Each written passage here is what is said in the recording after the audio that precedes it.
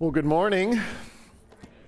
I am excited to be here with all of you this morning as we continue in this series in the Psalms. My wife and I have a bit of a tradition now that our kids are older and we don't have activities as much on Saturday mornings as we used to when they were running off to soccer and all these different things. And for parents that are in that stage right now where you're running your kids to a bunch of different sports on Saturday morning, I will tell you, it's wonderful when that ends. We have this, we get up and we'll make a cup of coffee, and we just have gotten into this kind of this habit of turning on one of those like HGTV home remodeling shows. I'm not sure why. We kind of like it. It's captures our interest, whatever. And we'll watch one of these shows on Saturday morning. And if you've noticed those, if you've ever watched these shows, it's kind of become a big deal when they come into a home and start the demolition, right? And I think this started with kind of the Chip and Joanna Gaines in the demo day, and they'll be like throwing sledgehammers around and all this kind of insane stuff, which isn't really a reflection of how anybody does demo in the real world, but it's kind of how it's depicted on these shows. And yet there's something about that approach to demolition that is based on a certain assumption. And that is that there's nothing in this room or in this home that is of value. There's nothing that you're worried about breaking. There's nothing that you feel like you need to preserve. Because if you are doing demolition for a restoration or a preservation, right, you come in with care.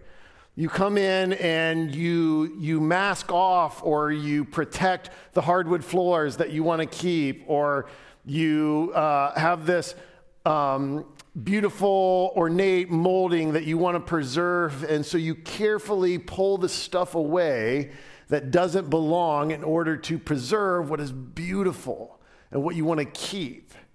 And as we've been in this series on the questions of the Psalms, we've entitled this Questioning God. We've talked about this process that is kind of a part of a cultural conversation right now called deconstruction, where we're looking at aspects and qualities of our faith that we're rethinking. And that's important and is valuable. But I would suggest this morning that our approach to spiritual deconstruction matters.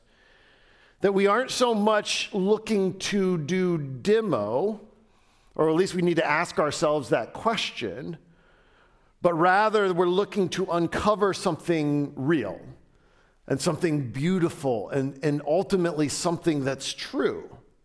So we all, at one point in time in our faith journey or another, we're going to have moments where we come to an awareness that our understanding of who God is, or who we are, or how we relate to God, that we have things that are off, things that are incorrect or misguided.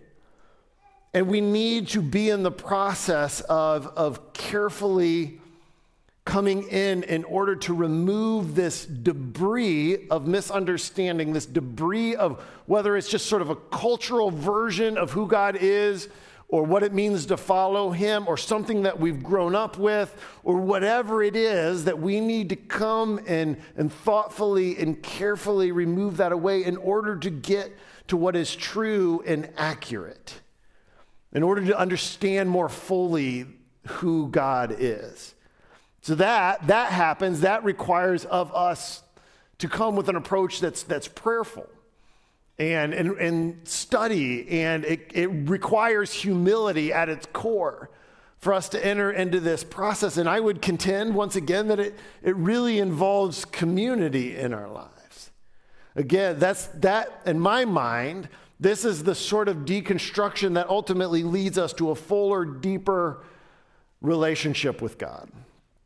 And God, again, he invites us to ask our questions. So with this in mind, we're going to turn in our Bibles to Psalm 42.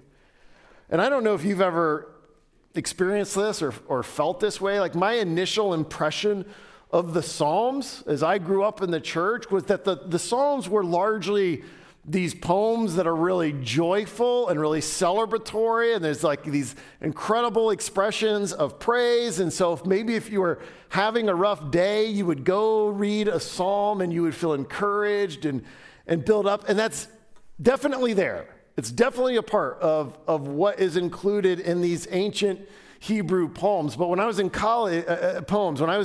college, I started to read through the Psalms like entirely. And I was sort of like, well, these aren't all joyful. These aren't all just like David or the other authors being like, God is amazing and everything is great and let's party.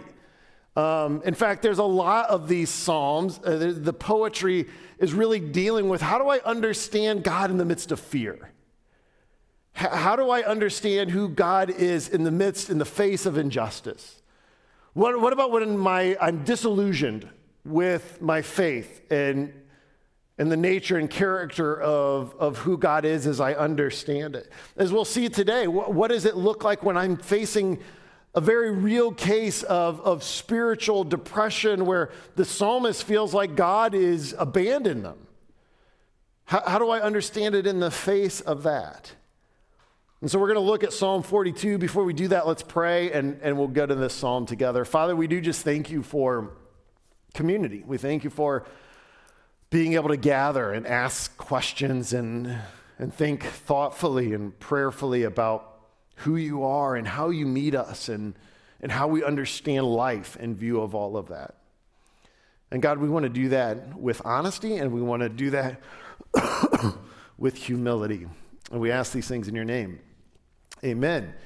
I have a lingering COVID souvenir that is this cough, and it's sort of like the doctor called it a temporary asthma. So I apologize. It seems to get worse when I sing and when I talk, which makes Sunday mornings rough. So we're going to look through the lens. We're going to look through the lens of this psalm at the question of, why do I feel so down and depressed?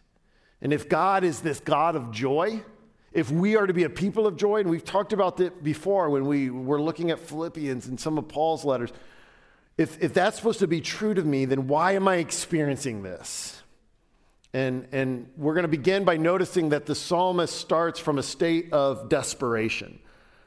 The psalmist begins at a state of desperation. Let's read Psalm 42 together. It says, as the deer pants for streams of water. So you'll recognize maybe these first few stanzas because we sing them frequently. So my soul pants for you, my God. My soul thirsts for God, for the living God. Where can I go and meet with God? My tears have been my food day and night, while people say to me all day long, where is your God? These things I remembered as I pour out my soul, how I used to go to the house of God under the protection of the Mighty One, with shouts of joy and praise among the festive throng. Why, my soul, are you downcast? Why so disturbed within me? Put your hope in God, for I will yet praise him, my Savior and my God. My soul is downcast within me. Therefore, I will remember you from the land of Jordan and the heights of Haran, from Mount Mizar. Deep calls to deep. In the roar of your waterfalls, all your waves and breakers have swept over me. By day, the Lord directs his love, and at night, his song is within me, a prayer to the God of my life. I say to God, my rock, why have you forgotten me? Why must I go about mourning, oppressed by the enemy? My bones suffer mortal agony as my foes taunt me, saying to me all day long, where is your God? Why, my soul, are you downcast? Why so disturbed within me? Put your hope in God, for I will yet praise him, my Savior and my God. Again, David is starting this. Thank you, Eric. Oh man, what a guy.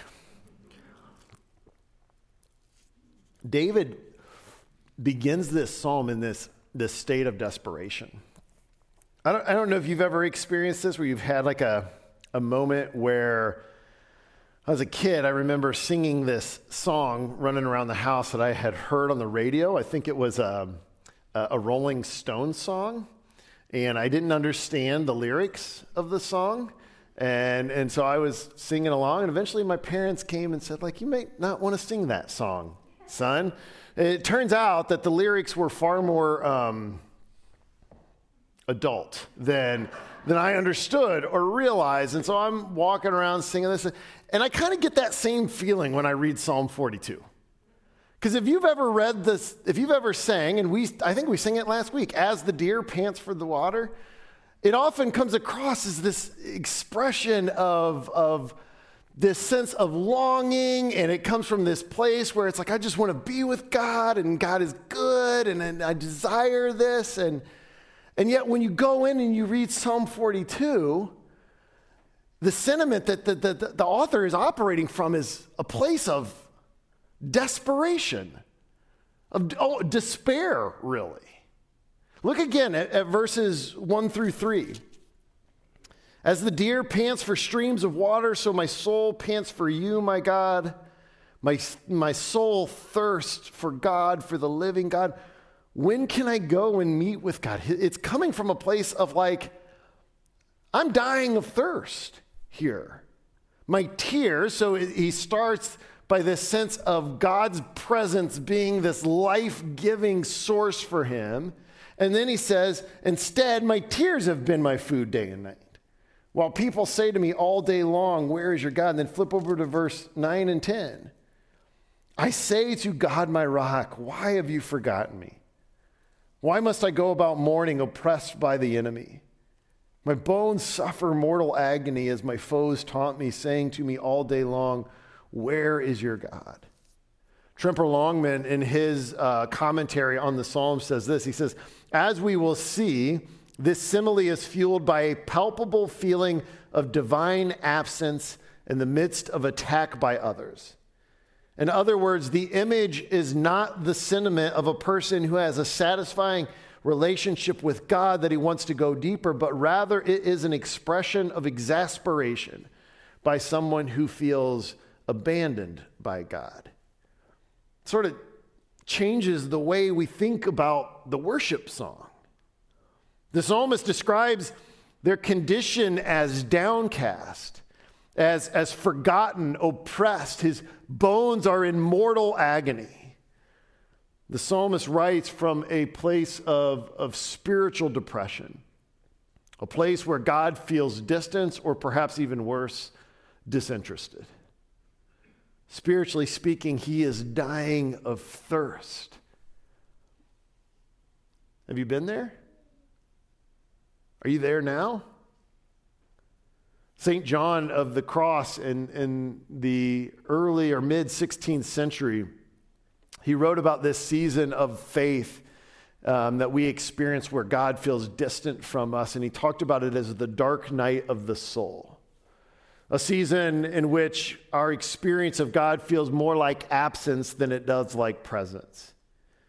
It can come as a result of some sort of external experience or pressure, as seems to be the case here in Psalm 42, or sometimes we find ourselves in the midst of a spiritual desert for really no clear reason as to why. And the thirst becomes more than we can bear. Interestingly enough, St. John of the Cross suggests that sometimes God leads us into a season of dryness or of desperation, not because he's punishing us or because we've done something wrong, but rather because it is a season of preparation that is ultimately, when we journey through it, intended to lead us into a deeper intimacy with him.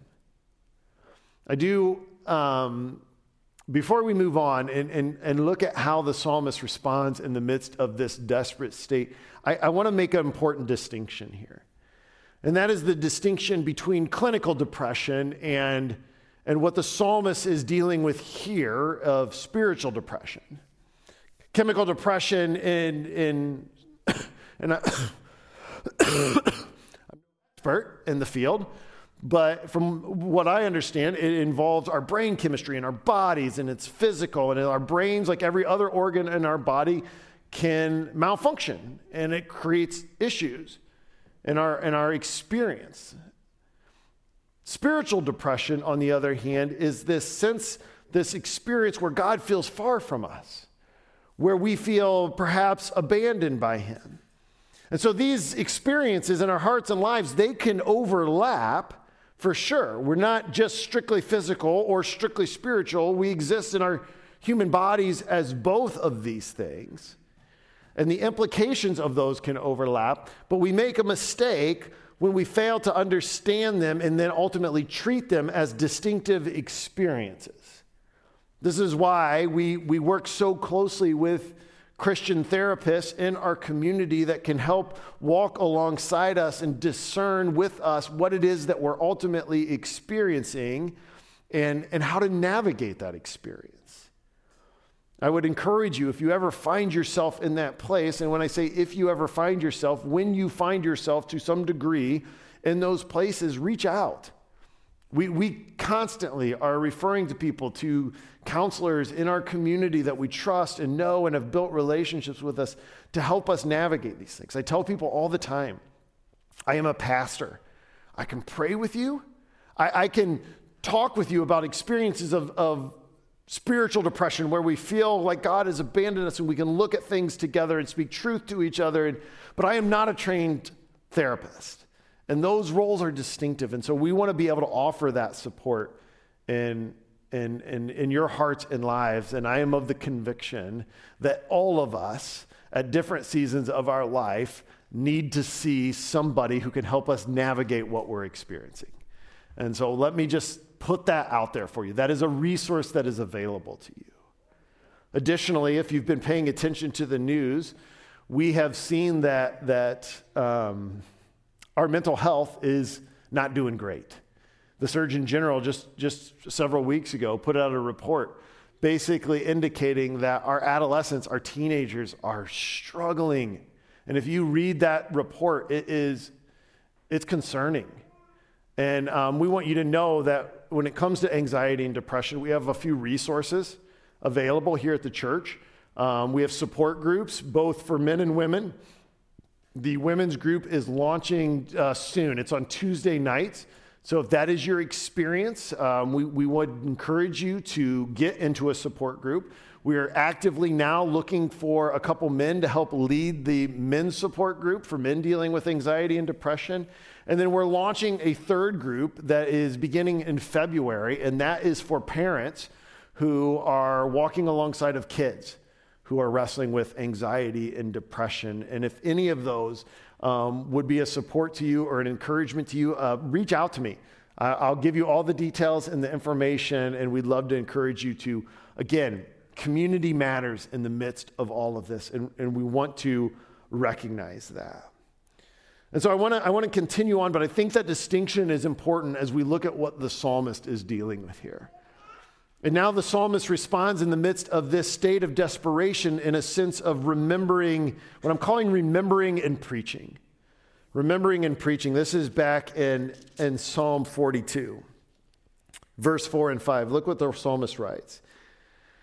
He says, "These things I remember as as I pour out my soul." Where am I? "How I used to go to the house of God under the protection of the Mighty One, with shouts of joy and praise among the festive throng. Why, my soul, are you downcast? Why so disturbed within me? Put your hope in God, for I will yet praise him, my Savior and my God." I apologize. I'm sorry. There is a method, again, I'm not a trained therapist, but I am friends with some, that sometimes gets used in the context of marriage counseling. I know for sure. I'm sure it gets used in other contexts as well. But it really is a practice or an exercise in remembering. And when a couple comes in to receive counseling, sometimes the counselor will bring them back into this place of remembering when and why they fell in love. The idea behind it being that in the practice or the understanding of recalling how you came to this place in your relationship, that it might help chart for you a path towards restoring that relationship as the couple sort of re-engages in what drew them together in the first place. And again, that there's two sides to this, but this is the psalmist is focused on this as he thinks about this practice of remembering and preaching. Notice the three things the psalmist says he does here. First, the psalmist says he poured out his soul.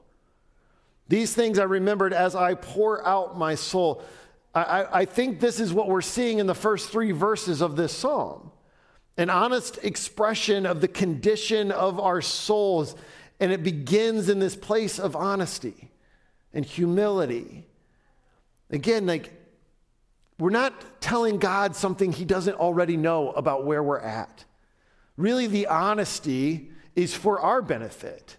It's for us to be able to recognize in humility and honesty and transparency before God, hey, this is where I'm at, and this is what I'm struggling with. And then the psalmist says that they remembered, these things I remembered as I poured out my soul. How I used to go to the house of God under the protection of the Mighty One with shouts of joy and praise among the festive throng. And let's be honest for a moment. Right? Remembering can be a bit of a mixed bag. Here the psalmist recalls being in the presence of God. He remembers the sense of safety and joy as he worshiped Yahweh in the temple. But as he remembers, this also highlights the very thing that he feels like he's missing. The longing, the remembering, although it can be painful, this is actually critical because it's the soul's expression of our need and desire. Right? The psalmist is saying, I want to be back there. I want to be back where I feel your presence with me. I want to be worshiping with your people. I want to experience the joy of being in the temple, being in the presence of God. I can remember it. I think that while remembering can be difficult and at times painful when we're spiritually in this place, I think it is actually a far better place to be than indifference. Or perhaps a misguided sense of where we're at spiritually, a misguided sense of reality. That puts us in a far worse place. So while it might be painful, the psalmist takes time, actively remembers what it is that he's longing for. And then third, he preaches. He preaches to himself, "Why, my soul, are you downcast? Why so disturbed within me? Put your hope in God, for I will yet praise him, my Savior and my God." Right? Who is the psalmist talking to here? His soul, himself. Timothy Keller did a short meditation on Psalm 42, and while I always appreciate his insight and wisdom and really value his teaching, this psalm, his meditation on this psalm really struck me because he's done it. He was walking through it in the sense, in this awareness that he has stage 4 pancreatic cancer. And that outside of a miracle, really, God's divine hand on his life is he will pass away from it. And as he was processing this psalm, it reminds you that this isn't theoretical for Timothy Keller as he's saying this. He's experiencing this. And he made this distinction when he was reading this part of the psalm between what he said, talking to yourself, or what I've called preaching, and not listening to yourself. So this is the practice of actively declaring what you believe to be true, even in the moments of life when you don't feel like it's true. And I think this is important. And so when that voice in our head starts to say things to us like, of course God feels distant. Of course you don't feel close to him. Why would he? You failed him too many times. You've turned your back on him so many times. Why would he be close to you? When we start to preach to ourselves, we're saying, I'm not listening to that voice, but rather I'm going to speak truth into my circumstances. And this is more than positive self-talk. It's God's truth spoken into our experience. One example of this, in this passage, this is from Ephesians chapter 3, and it's one that I frequently have to preach to myself. It's a passage that I often pray for us as a community, and then it's a passage that I come back to time and time again, knowing that I need to hear it. It says this is from Ephesians 3, verse 16. It says, I pray that out of his glorious riches he may strengthen you, Sterling, with power through his Spirit in your inner being, so that Christ may dwell in my heart through faith. And I pray that you, Sterling, being rooted and established in love, may have power together with all the Lord's holy people to grasp how wide and long and high and deep the love of Christ is, and to know this love that surpasses knowledge, that you may be filled to the full measure of all the fullness of God. Like I have to come back to this. And I have to recite it to myself and preach it to myself and declare it to be true, particularly in the moments when I am most frequently doubting that that is true. In the moments when that does not feel like my experience and my reality, I got to say it, and I got to say it out loud, and I got to say it with passion, and I got to preach it to me, because I can recognize I need to know it and I need to understand it. And I can say, Jesus, this does not feel like my reality right now. But I'm going to declare this out loud. I'm going to preach it to myself. I'm going to affirm the truth of it. The psalmist models this for us. And then thirdly, he teaches us this, and this is really the linchpin in this entire psalm, and this is the promise of covenant hope. Covenant hope. When I was a kid, I grew up in this small rural town in Ohio, and it was the county seat of Preble County. And because we were the county seat, we had the fairgrounds, which means every year the fair was in our little hometown, and my brothers and I would ride our bikes over to the fairgrounds, and all the money that we saved mowing lawns and doing paper routes would get like blown in 1 week on elephant ears and carnival rides.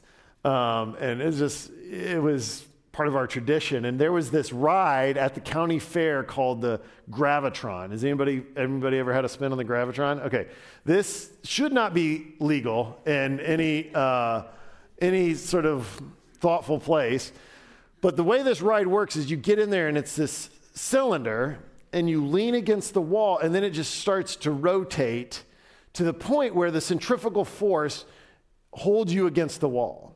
And then when it gets going fast enough, the floor drops out.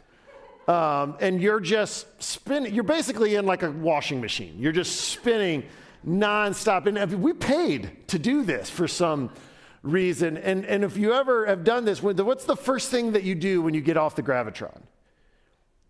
We'll throw up. Yeah, okay. What's the second thing you do when you get off the Gravitron? You look for anything that's solid. Like your friend that was not stupid enough to go on the Gravitron, you go and you like stand next to them and hold them, or a fence post or the corner of a building, because the whole world is spinning for you and you're looking for anything to cling to that is stable. This is where we find the psalmist again back in Psalm 42, verse 7 and 8. And this really, I think this is the linchpin to everything that the psalmist is experiencing here. He says, deep calls to deep in the roar of your waterfalls. All of your waves and breakers have swept over me. By day, the Lord directs his love. At night, his song is within me, a prayer to the God of my life. At the outset of this psalm, the psalmist uses the metaphor, the simile of water. And it's depicted as this experience, the source of life. A life we experience in the presence of God. But here, the psalmist, it's like right when I'm building up to a dramatic point. That's what's frustrating me. Yeah, read the water. This is life. I planned this. Yeah, no, that's good. Here the psalmist talks about water, and he's actually using this ancient Hebrew imagery that we see throughout the Psalms and in other places as this source of of chaos, of this sense of the destructive. It's sweeping over the psalmist. In fact, if you look at just a few psalms over in Psalm 69, the psalmist says, "Save me, O God, from the waters, for the waters have come up to my neck. I sink in the murky depths where there is no foothold. I have come into the deep waters, the floods engulf me." You can hear the sense of desperation and despair. So the psalmist sees themselves in the deep waters, and it's turbulent and it's destructive. And what is there to hold on to? What is solid in the midst of the chaos? Verse 8 says, "By day the Lord directs his love. At night his song is written, a prayer to the God of my life." That word there for love is the Hebrew word hesed, which we've talked about before. Hesed is far more than emotion or sentiment. In fact, the real gravity behind the word hesed really is this idea of covenant loyalty. God's faithful promise. It's love that's based in something that is solid and unmovable. This is where the psalmist is finding their stability. This is what he finds to be solid and true as chaos surrounds him. There's an organization that does what they call exegetical artwork. They'll create pieces of art that are meant to depict the truth of passages of Scripture. And one artist created this image, and it's from Psalm chapter 42, verse 7. And it's difficult to see, but it depicts this. If you see down at the very bottom of the screen, the individual, the person suffering, and the waves crashing in around him. And the artist said this, it says, "In this image, the darkness and the waves all but engulf the floundering sufferer framed at the bottom of the scene. Both the man's size and position are intended to evoke the sense of abandonment and desperation we hear from the psalmist in Psalm 42:7. However, standing over all the darkness and chaos of the storm is a single point of not quite eclipsed light. This light, which is in the sufferer's direct line of sight, alludes to the hope that the psalmist clings to even in his separation from the Lord's presence. Though it is night, Yahweh still gives his covenant people a song, a prayer that to their God that ends with the hopeful refrain, "I shall praise him again, my salvation and my God." See, the psalmist refrained throughout this poem. In the midst of feeling like God is absent, that he is alone, he comes back and he preaches to his soul time and time again, and he says, put your hope in God. Put your hope in the promise, this hesed, this covenant loyalty. And for you and I, as followers of Jesus on this side of the cross, we can recognize and understand the reality, the experience of that is realized in the person and the promise of Jesus. Think for a moment to John chapter 4, where Jesus is standing by a well, and he asks the woman there who's been sort of outcast by society if he might have a drink. And as she draws water for Jesus, Jesus says to her this in John chapter 4, "Everyone who drinks this water will be thirsty again. But whoever drinks the water I give them will never thirst. Indeed, the water I give will become in them a spring of water welling up to eternal life." It's hesed, it's covenant loyalty. I will be for you the promise that I have made. And we experience it in Jesus. And it doesn't mean that we don't enter seasons when he feels far from us. It doesn't mean that we don't go through experiences where we feel abandoned, where we're wondering where the presence of God is. But rather, it reminds us that Jesus is our covenant hope. He's the promise fulfilled. He's promised that he would give his Holy Spirit, that we would be the temple of the Holy Spirit, that we would never be alone. In moments when we feel like that is absolutely not the case, we pour out our soul, we let our souls remember so that we can declare our desires and our hope. And we preach to ourselves that Jesus is our covenant hope. Would you pray with me? Father, we do just thank you again, Lord, for the opportunity to look at honest and yet difficult passages where people's experience and their desire feels unmet and you feel far from them. And so, Lord, in the midst of that, we cling to your promise, and we don't want to dismiss these experiences, Lord, because even when we feel that you are far off, Lord, we know that we can look at and cling to the promise, the covenant hope, the hesed love that is the person of Jesus. And we ask all these things in your name. Amen.